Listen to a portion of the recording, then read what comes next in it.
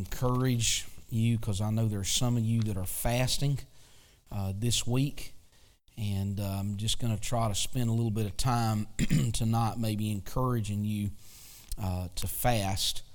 And we'll start in Matthew chapter 4 and read I'm sure, a very familiar portion of Scripture.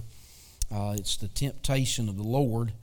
And Matthew chapter 4 and verse 1, the Bible says, "Then was Jesus led up of the Spirit into the wilderness to be tempted of the devil. And when he had fasted 40 days and 40 nights, he was afterward and hungered. And when the tempter came to him, he said, If thou be the Son of God, command that these stones be made bread. But he answered and said, It is written, Man shall not live by bread alone, but by every word that proceedeth out of the mouth of God." And so the devil didn't stop at that. Whenever the Lord responded back to him, he came at him again in two other areas. I won't move into those particular areas, but just suffice it to say that fasting is something that's kind of become a lost art. You don't hear very many people, preachers, teachers, saints, talking much about fasting. And it used to be kind of one of the hallmarks of one of the things that a lot of older saints did in the Pentecostal movement. And so I want to try to spend some time encouraging you here tonight. When you look in the Bible, generally speaking, the standard pattern for fasting is 24 hours. It's a day. That's generally, whenever you look in Scripture, that's the general pattern that you find people that spend time fasting, and it's generally for one day. There were instances in the Bible where that a 3-day fast would take place, and then there's other instances where that you find situations of a 21-day fast. Daniel took part in that, and then there were a few times, and they were rare, that there were times where that somebody would spend 40 days fasting. And obviously I would say that most of us, if we were to fast for 40 days, it would be like a weight loss plan. And when we got through on the other side of it, we would have lost a significant amount of weight. And I do know some men that have spent time fasting, and they have fasted for 40 days. And a couple of them are friends of mine. And one man lost 35 pounds on that 40-day fast, and all he did was drink water. And again, obviously, I'm not. Both of these men are ministers, and if you can do that in this day. Generally, it's when you look scripturally, you find that there was something that was supernatural that was involved in that to help them to be able to fast for a 40-day period. And we'll talk about some practical things before we're done here tonight. But I would like for you to turn your Bibles to Joel chapter 2. And I would like to read some verses there in Joel chapter 2. We generally think about, when we think about Joel chapter 2, our mind generally goes to 28, where it talks about what's going to happen when the Spirit is poured out. But I would like for you to look in your Bibles to verse 12 of chapter 2. Notice what the prophet says. He says, Therefore also now, saith the Lord, turn ye even to me with all your heart, and with fasting, and with weeping, and with mourning, and rend your heart and not your garments, and turn unto the Lord your God, for he is gracious and merciful, slow to anger, and of great kindness, and repenteth him of the evil. Who knoweth if he will return and repent, and leave a blessing behind him, even a meat offering and a drink offering unto the Lord your God? Blow the trumpet in Zion, sanctify a fast, call a solemn assembly. Gather the people, sanctify the congregation, assemble the elders, and gather the children and those that suck the breast. Let the bridegroom go forth of his chamber, and the bride out of her closet.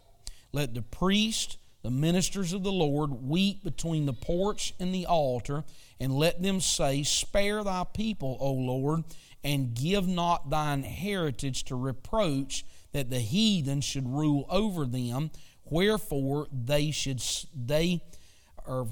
should they say among the people, Where is thy God? And so this passage of Scripture here that Joel comes along is associated with mourning and with weeping. But notice what is in here. Here's the key to fasting right here, and it's in verse 12.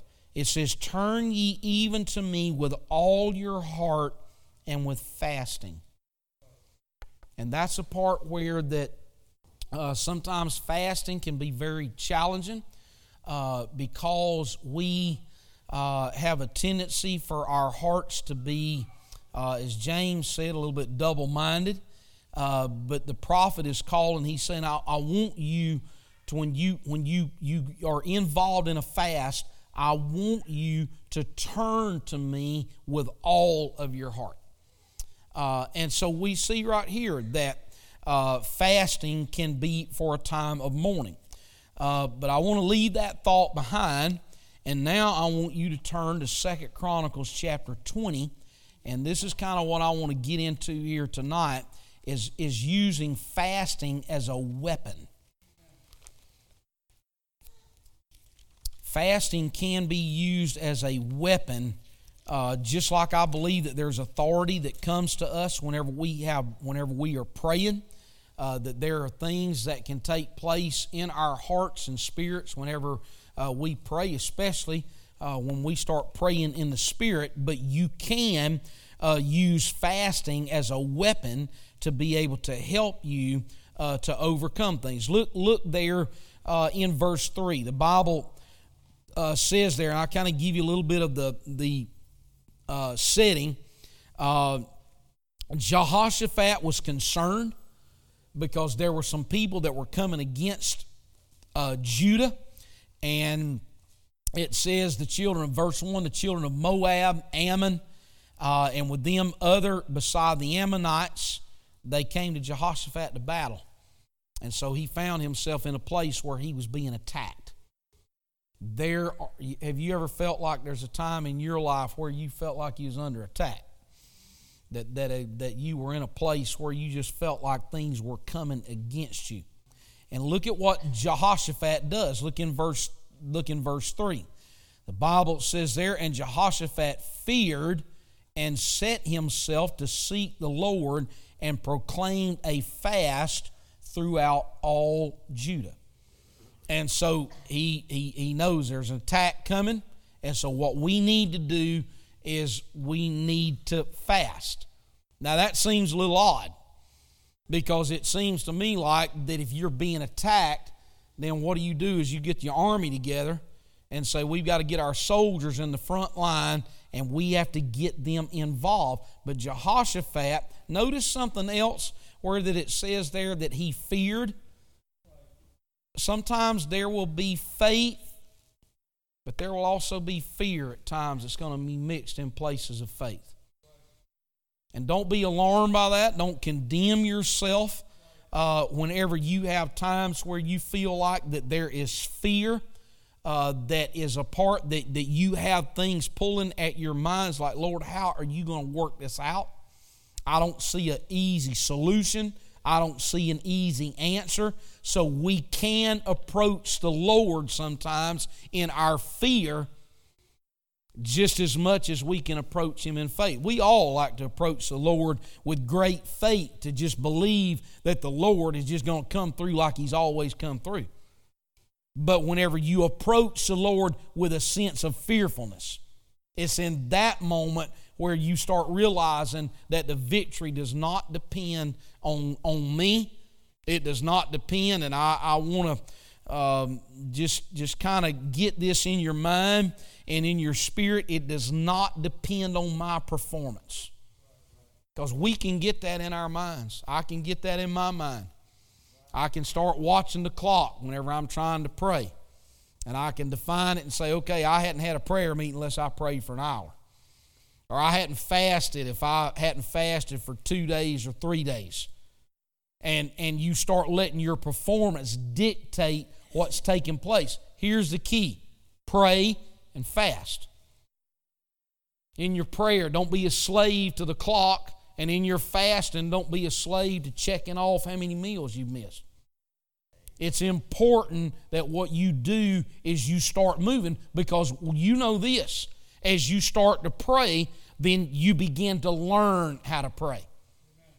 And as you fast, you begin to give yourself to literally that discipline of fasting. And so Jehoshaphat comes along and he starts, he fears. So what does he do? He calls for a fast. Well, what happens? Look down in verse 12. He prays. He says, O our God, wilt thou not judge them? For we have no might against this great company that cometh against us, neither know we what to do, but our eyes are upon thee.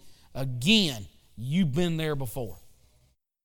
Lord, how are you going to take care of this? I don't know. I know I'm your child. I know you fill me with the Spirit, but I cannot see how you're going to take care of this. And so he prays. He prays for the deliverance of God. What happens? Look in verse 14.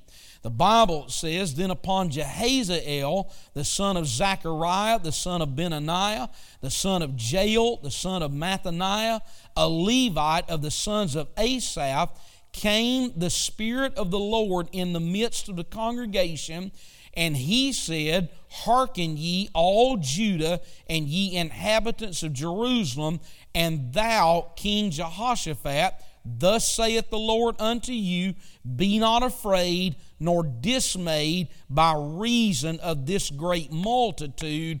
And you need to underline this in your Bible. For the battle is not yours, but God's. That last phrase, that conjunction, but, changes everything. Now again, I want you to pay attention to what happened there. The Bible says that a Levite stood up, the Spirit of the Lord came on him, and he began to prophesy. Now I will tell you this, you're getting right here in the Old Testament a picture of the supernatural working of the gifts of the Spirit in the New Testament church. And whether you are aware of it or not, the gifts of the Spirit were operating in this service Sunday night in that altar service. It was a prayer meeting, altar service. I don't know what it was. It started as a prayer meeting. It ended up as an altar service. The gifts of the Spirit were actively operating in this church this past Sunday night, and the Lord took care of some needs in the lives and the hearts of people. And that's what we have to have. We've got to have this picture that you look at in the Old Testament to see, okay, here they are. They're in a frightening situation. The Lord calls them to fast, and then bang, all of a sudden, this Levite begins to prophesy and begins to intervene. That's why we've got to have a work of the Spirit. And so then, look down in verse, I did read 17. Let's read in verse 17. It says, Ye shall not need to fight in this battle. Set yourselves, stand ye still, and see the salvation of the Lord with you, O Judah and Jerusalem. Fear not, nor be dismayed. Tomorrow go out against them, for the Lord will be with you. Look at the response. And Jehoshaphat bowed his head with his face to the ground, and all Judah and the inhabitants of Jerusalem fell before the Lord, worshiping the Lord. And the Levites of the children of the Kohathites and the children of the Korites stood up to praise the Lord God of Israel with a loud voice on high. That is what takes place. You know that. When there is a touch of the Lord and you get into that frame that then your petition all of a sudden turns into praise and to worship. We've all felt that.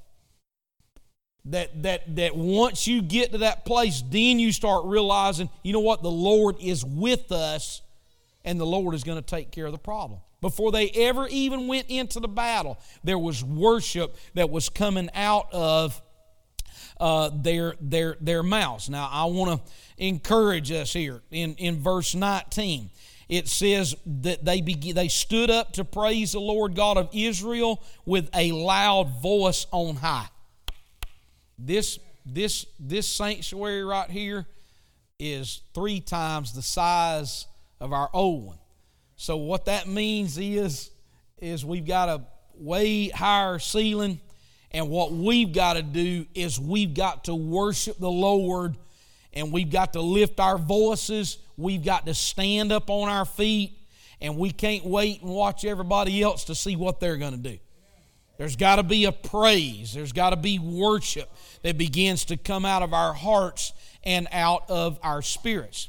Now, here is that part where that you see that no commander would send his outmanned army into battle on empty stomachs, but when they fasted and they began to see direction of the Lord, then the Lord began to take care of that.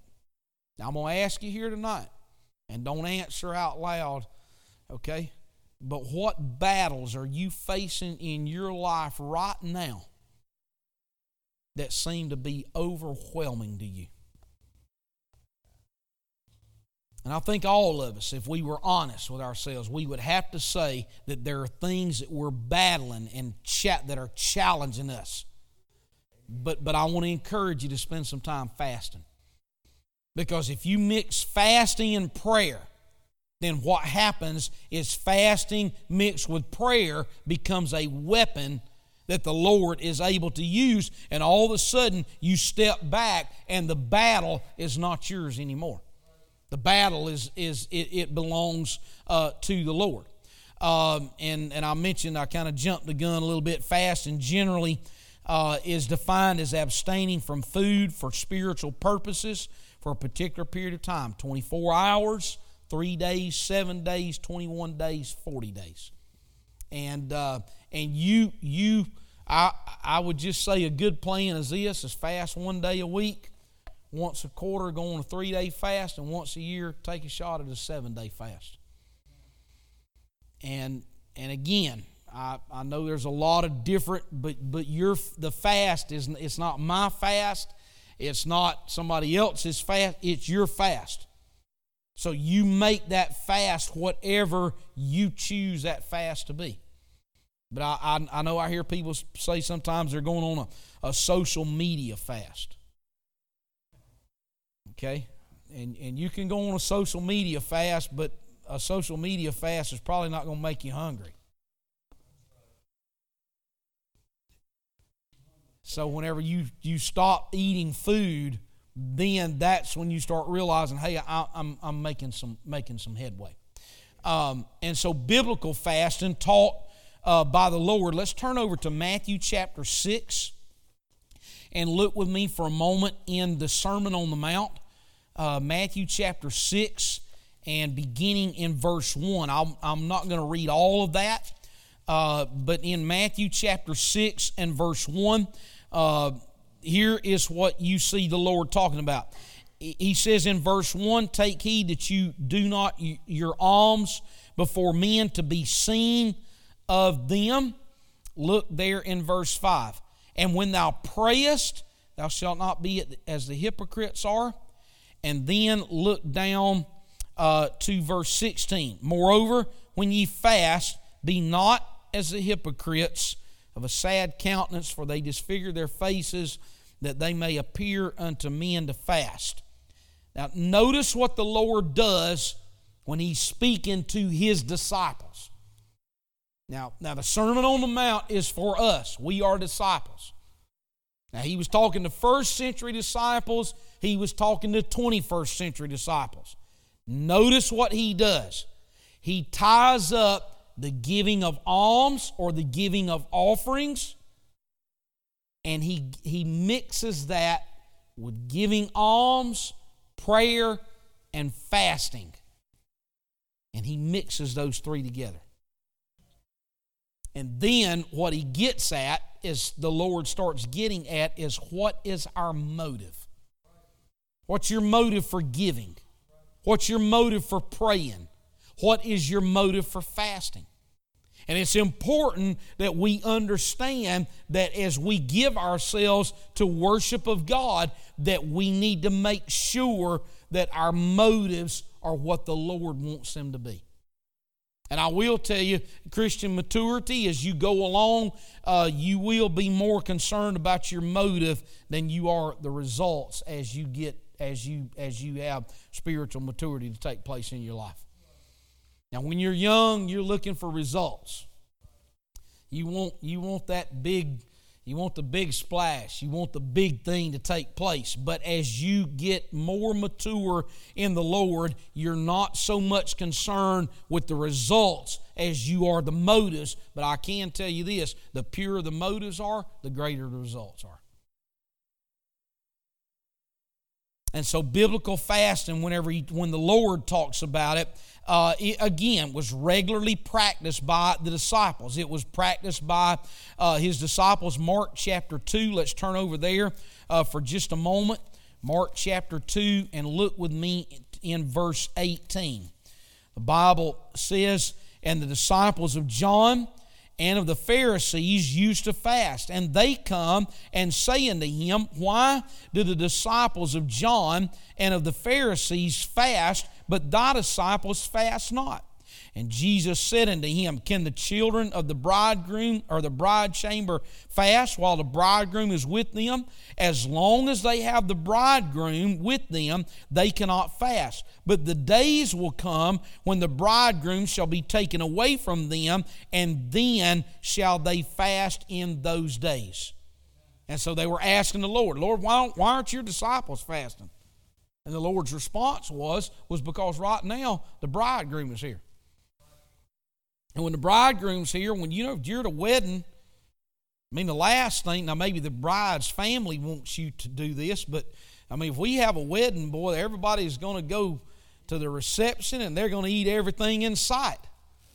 Now the bride's family may not want you eating everything in sight, but you understand, it's kind of like it's a exciting moment. And the Lord was saying, when the bridegroom is gone, it's at that moment then the disciples will begin to fast. And we see that it was practiced by the early church in Acts 13 verses 1 through 3. And it was practiced, you see it again in Acts chapter 14 verses 21 through 23. There's something else that you also see. And here is where we see the weapon of fasting is connected to a battle whenever there's an enemy that's coming against them. And then whenever we look to Daniel chapter 10, and we went through this a few weeks ago, so I'm not going to belabor the point there, but in Daniel chapter 10, the Bible says that Daniel fasted for 21 days. What was he looking for? He was looking for revelation. And so there was a part where that whenever he was looking, you can use fasting as a weapon to come against the enemy, but you can also use fasting as a sense of revelation so that the Lord brings answers to you. And you remember what the Bible says, that there was a mighty angel that whenever he finally did get to Daniel, he said, look, he said, I've been battling the prince of Persia. He said the answer was on the way, but it was impeded because there was a battle that was taking place. Daniel didn't know that. But what Daniel did was he continued to fast. And so biblical fasting is a demonstration of humility, because Jehoshaphat was faced with enemies that he could not overcome. Daniel was pleading and interceding for the children of Israel while they were under Persian rule, and he just says, Lord, you've got to help me to understand. Now I'm going to jump the gun just a little bit. This is a little bit further down in the lesson, but I want to encourage you here tonight to fast with a sense of discipline, because if the only time that you ever fast is out of crisis, it's going to be very difficult, because you're already starting down. Okay? You're already in a place of discouragement. You're already in a place where you're trying to claw your way up. And so whenever you can put down in your life that, just like we know, we're going to have prayer revival at the first of every month. I hope we're praying more than just what we're praying here. Okay? But you need to put the same emphasis on fasting, that there's times where that you fast, because biblical fasting is a demonstration of humility. There's an awareness that we cannot depend on bread alone. And I would just tell you this, that whenever Jesus was fasting, there was a part where that as the God-man, He was fully God, fully man. The God didn't need to fast. It was the flesh. And that's the purpose, is that whenever we give ourselves to fasting, then the Lord can speak to us during that time. What more graphic way to confront the futility of human power than to experience in your flesh weakness and hunger? Y'all get hungry when you fast? Okay? That's part of the purpose of it, is that when you get, and our lives revolve around food in America. Now, my brother-in-law, there was a man that pastored the church over in, I think it was in Cluj, Brother Steve. And Brother Steve would go on a 40-day fast. He just fast for 40 days. And I used to think, oh my goodness, why in the world? How in the world that guy fast for 40 days? And then my brother-in-law started telling me about their diet. It's just a bunch of potatoes and a bunch of rice, and just stuff that you sit down and you're like, man, I can do without this. When I was a kid, my mom and dad used to make me eat turnips and butter beans and collards and rutabagas. I used to hate that stuff. And I still remember this. I would knock it off the edge of my plate, and I'd put it up under the plate, so I thought they couldn't see it. But anyways, when you pick up the plate, around the plate there was there was the food that was around the plate. Well, if that's all you had to eat, then I could do a 40-day fast. But between me and my house, from the time I leave the church and get around to my turnoff, there is it's like at every intersection there are fast food restaurants. And there are billboards. And when you start saying, I'm going to fast, all of a sudden every bit of that starts popping up. Billboards, I can tell you this too as well. If you take an extended fast, you will dream about food. How many of y'all has experienced that? Okay? I'm telling you, there's been times where I was on a time where you would dream about food. And so here in America, it is a challenge sometimes for you to fast. And I don't know how it is at your job. It's not like that at my job now. But whenever I used to work at the hospital, Sister Brooke is right. Every rep, every person that comes through there, they have got Chick-fil-A biscuits. They're running everything through there to get you to eat because they want you to use their products. Now, they've kind of reined it in a little bit from what it used to be, but I worked in the hospital before all of the regulations got a hold of it, and I mean literally every single day there were people that were bringing things in for us to eat, donuts and all that, and you're just so our society in America revolves around eating. And I can just also tell you this, it's challenging to fast through the holidays.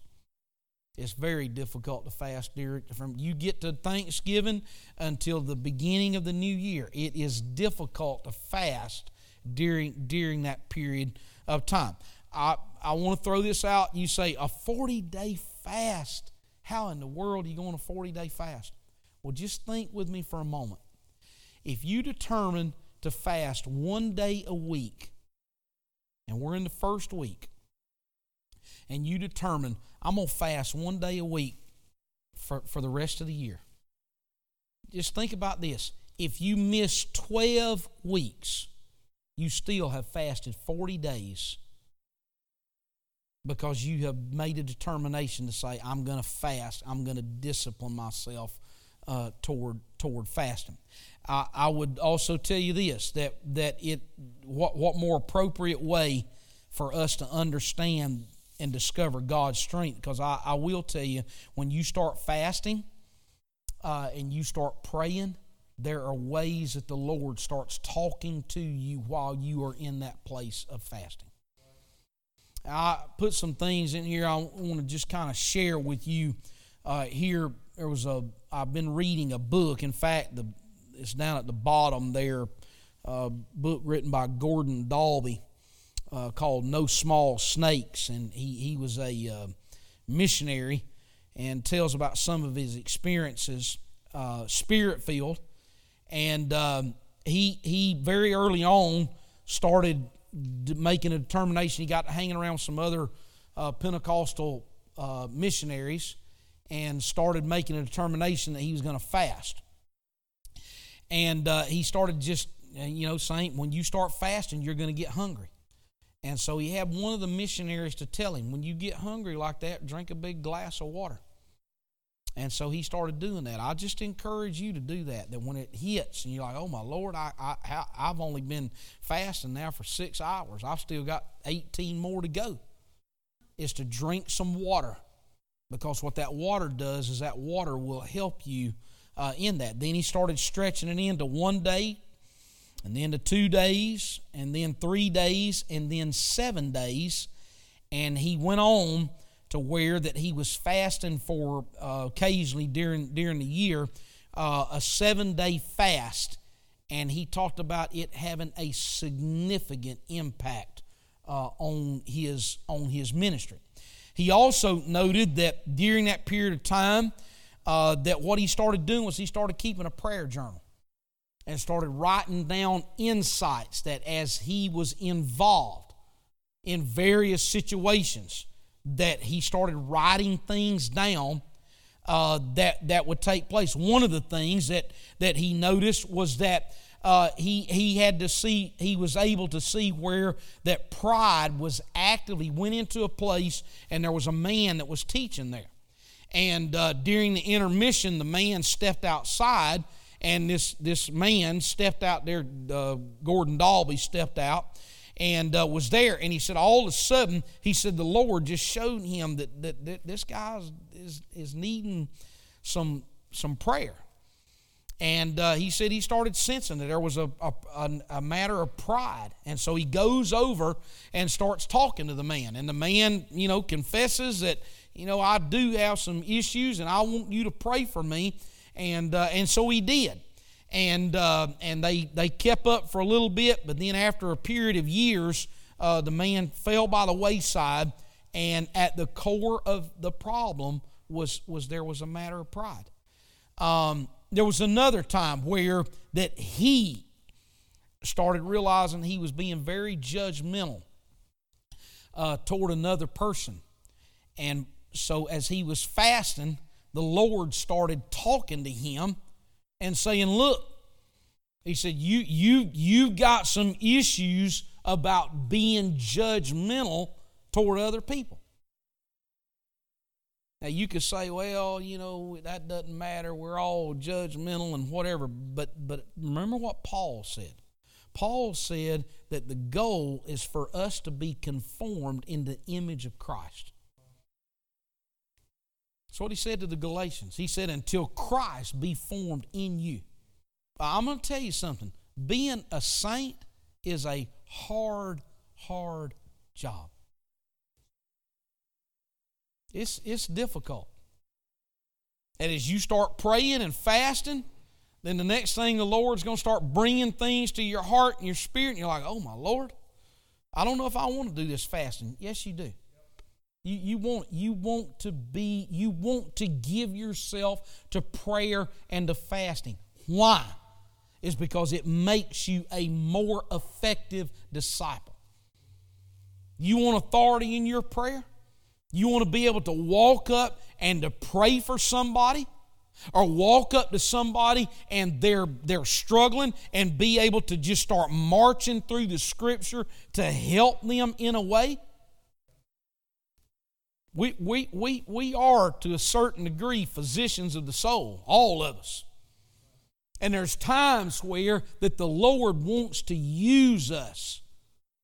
And yet because of all of the clamor and all the voices and all the challenges, that because our flesh is not crucified, then our ability to be used by God is very much hindered. Does that mean you're lost? No, it doesn't mean you're lost. But I'll tell you this, it means that when we get to the judgment seat of Christ, that there very well may be great regret that we have because we look back and we think, Lord, I could have been so much more. I could have been so much more for you if I would have submitted myself to prayer and to fasting. He also learned that through fasting, that as an intercessor, that sometimes that the Lord would help him to bear some of the pain and feel some of the challenges that other people were facing. What's that called? That's called compassion.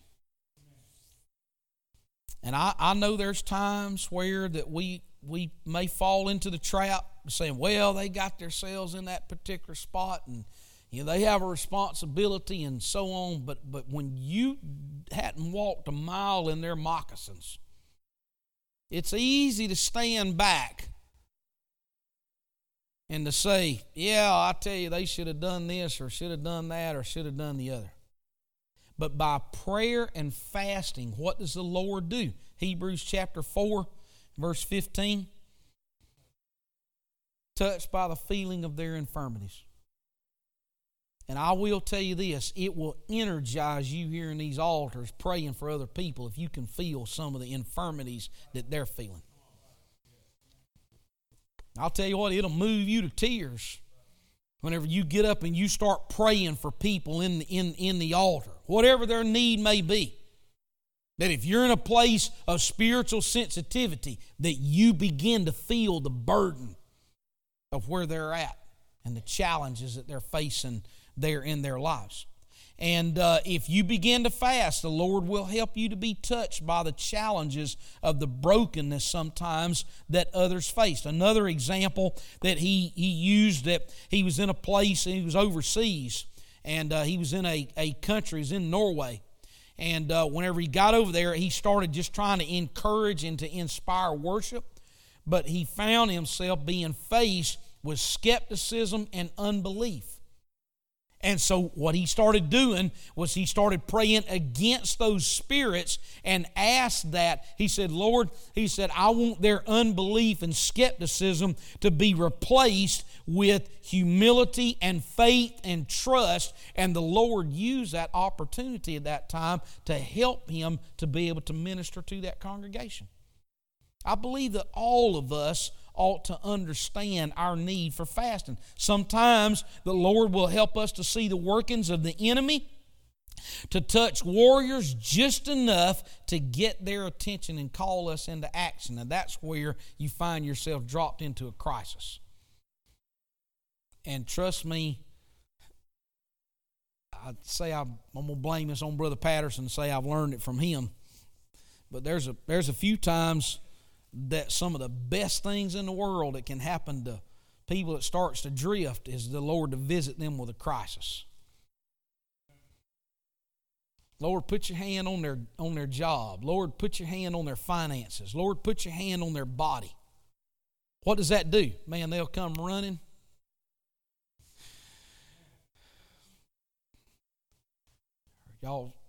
Everybody, are you okay with that? You understand where sometimes our greatest moments of trouble are the times where we have the most spiritual growth.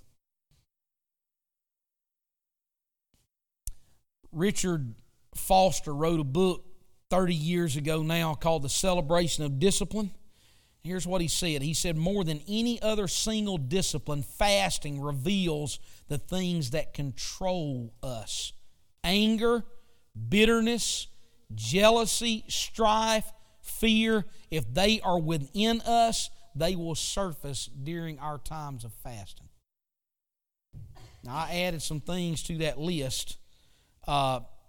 If you're fasting, the Lord will reveal to you spiritual apathy, lethargy. He will reveal to you legalism, judgmentalism, self-righteousness, competitiveness, manipulation, jealousy, envy. He will start revealing those things to you when you start fasting. And you say, why is the Lord revealing those things to me while I'm fasting? Because you remember what He said in the Sermon on the Mount? That fasting ultimately is to reveal what our motives are. And so whenever the Lord begins to reveal our motives to us, it's in those times that we start saying, Lord, I want to be like You. But remember this, the Lord was crucified, His back was beaten, He was spit on, He was mocked. And that sometimes puts us in a difficult spot because I won't say you, but I'll just say for myself that there's a lot of times I don't want to be in that particular mindset.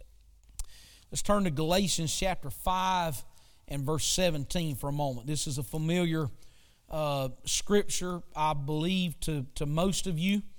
But Paul talks about the struggle that goes on. Galatians chapter 5 and verse 17. Here's what he says.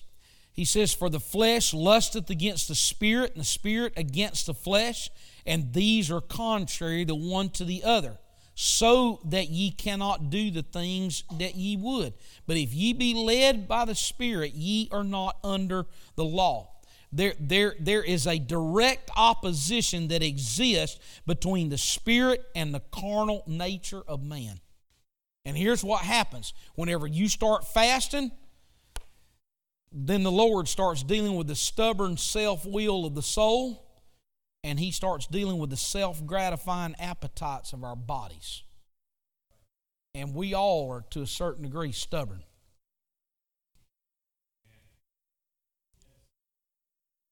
I want to say that again. We all, to a certain degree, are pretty stubborn. And I would also say this as well. Our bodies, even though they still want to be gratified. And so whenever we practice fasting, soul and body are brought under the power of the Spirit. And once those barriers are broken down, then we're able to be much more fruitful in the realm of the Spirit. Now let me give you some just practical things about fasting. Some specific instructions. Start with a sense of faith. Believe that whenever you start fasting, that the Lord is going to, in fact, there's a promise. The Lord is going to reward those people that fast. And again, it's not just for preachers. Fasting is for disciples. Fasting is for all of us. I realize that ministers have a higher responsibility, maybe for extended fast, but all of us are called to fast. The second thing is understand that the Word stresses a need for regular fasting. It's just like it calls for regular prayer. There's a need for us to fast on a regular basis. I've mentioned this, I'll just kind of, again, but don't wait for a crisis in life to move you toward a fast. Here's a big thing. Don't decide you're going to go on a 7-day fast if you've never fasted for a day. Because if you set the goal too high, then you're going to be defeated and you're going to throw in, you're going to I can't do this anyway. So start with a meal. Fast breakfast, fast lunch, fast supper, and then move into fasting a day.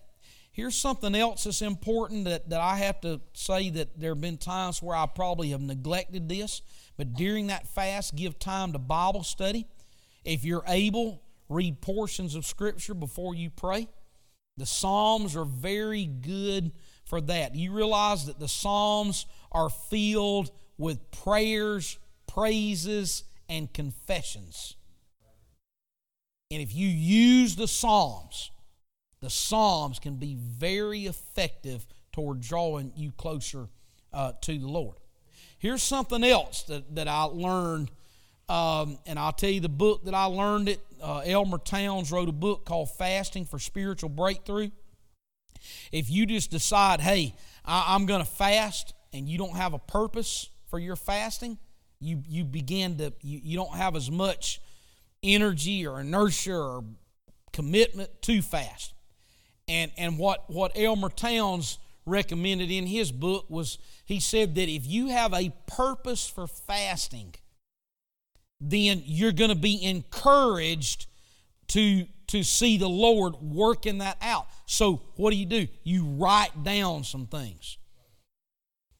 And you say, well, I'm not just going to fast, but there are some spiritual needs that I have in my life.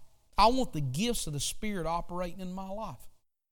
I want the fruit of the Spirit operating in my life. I want the Lord to help me with worship. I want the Lord to help me not to be fearful whenever I start witnessing. I want the Lord to help me to have a boldness so that whenever I'm in some place, that if I feel the conviction of the Spirit that says, go witness to that particular person, then you don't stand there, oh, I wonder if this is the Lord, but there's a part where you just walk up and say, hey, those are things. Consider your own spiritual needs, the needs of your family, the needs of our local church, the needs of our nation, and the needs of our world. Now here's something that the Lord got to. He said, be careful about flashiness and boasting whenever you're fasting. We need to seek to be as normal as we possibly can. That means wipe your face, brush your teeth, comb your hair. Don't put on sackcloth and ashes and walk around and flinging ashes up in the air and, oh, I'm fasting. Okay? Oh, I'm about to die. It's been 4 hours since I've had something to eat, okay? That's not the right way to fast. And this, always keep a check on your motives. I want you to turn back with me real quickly to Isaiah 58. This chapter right here is probably the classic passage that really breaks down fasting in the entire Bible. And it really starts, it's actually Isaiah 58 verses 1 through 12. But notice here in verse 5, is not this the fast that I have chosen, a day for a man to afflict his soul? Is it to bow down his head as a bulrush and to spread sackcloth and ashes under him? Wilt thou call this a fast and an acceptable day to the Lord? Is not this the fast that I have chosen? And then he starts talking about, here are some purposes: to loose the bands of wickedness, to undo heavy burdens, to let the oppressed go free, and to break every yoke. Is it not to deal bread to the hungry, to bring the poor that have been cast out of the house, to those that you see naked, to cover them, and that thou hide not thyself from your own flesh? Okay, and then there's a promise. The promise starts in verse 8. Then your light's going to break forth as the morning, and your help shall spring forth speedily, and your righteousness shall go before thee. The glory of the Lord shall be thy reward. Now let's talk about some physical aspects of fasting. It's important for you to take care of your body while you're fasting. This fast is yours. if you just want to go with water, or if you want to drink fruit juices, that's up to you. This fast belongs to you. Now, one of the reasons that we start having headaches and sometimes dizziness and nausea is because our whole diet is driven by sugar and caffeine and all these stimulants. And when you start fasting, you're going to get a headache. You're going to have some physical symptoms that are going to be there. And you're like, oh my Lord, I can't fast. No, you can fast. What's taking place is your body is telling you, hey, some of this stuff is probably not good for us. Now, throw this in. If you're on regular medication, it's important for you to seek medical advice, especially if you're diabetic and if you're taking insulin or if you're taking an oral hypoglycemic. It's important for you to be aware of what takes place when you don't eat if you continue to take those things. Okay? So that's a disclaimer. So pay attention to that. Let's talk again about the unpleasant physical symptoms. Don't let the physical discomfort deter you. Set your face, Ezekiel 4:3, and go on with that planned fast. And I mentioned earlier that sometimes that you can feel like you're hungry. Get you some water and drink you a large glass of water. And what that does is that helps you to kind of get over the hump. And what would happen to you? Let's all stand.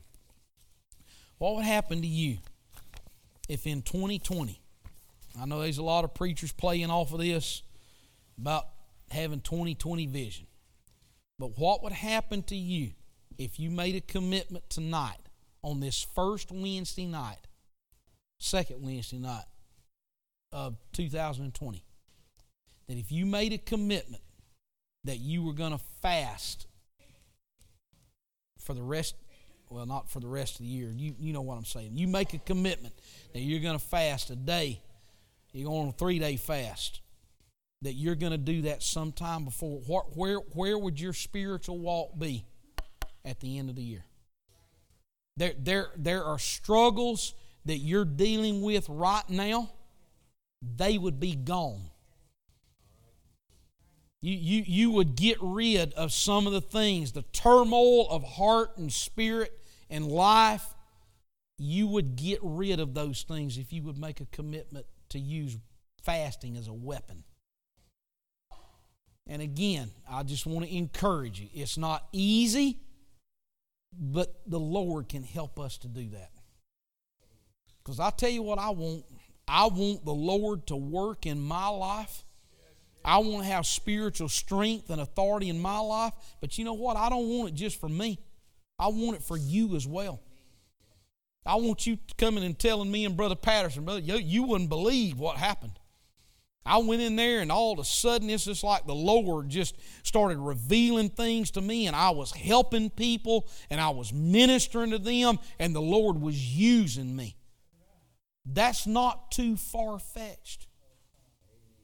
Now, can I say this statement that y'all are probably already tired of me saying to you? If you always do what you've always done, you'll always get what you've always got. And so if you've never fasted, I just want to encourage you tonight to think seriously about what the Lord has called us to do, and for us to spend some time in 2020 fasting. Amen. Let's lift our hands to the Lord here tonight. Lord, I'm thankful for your word.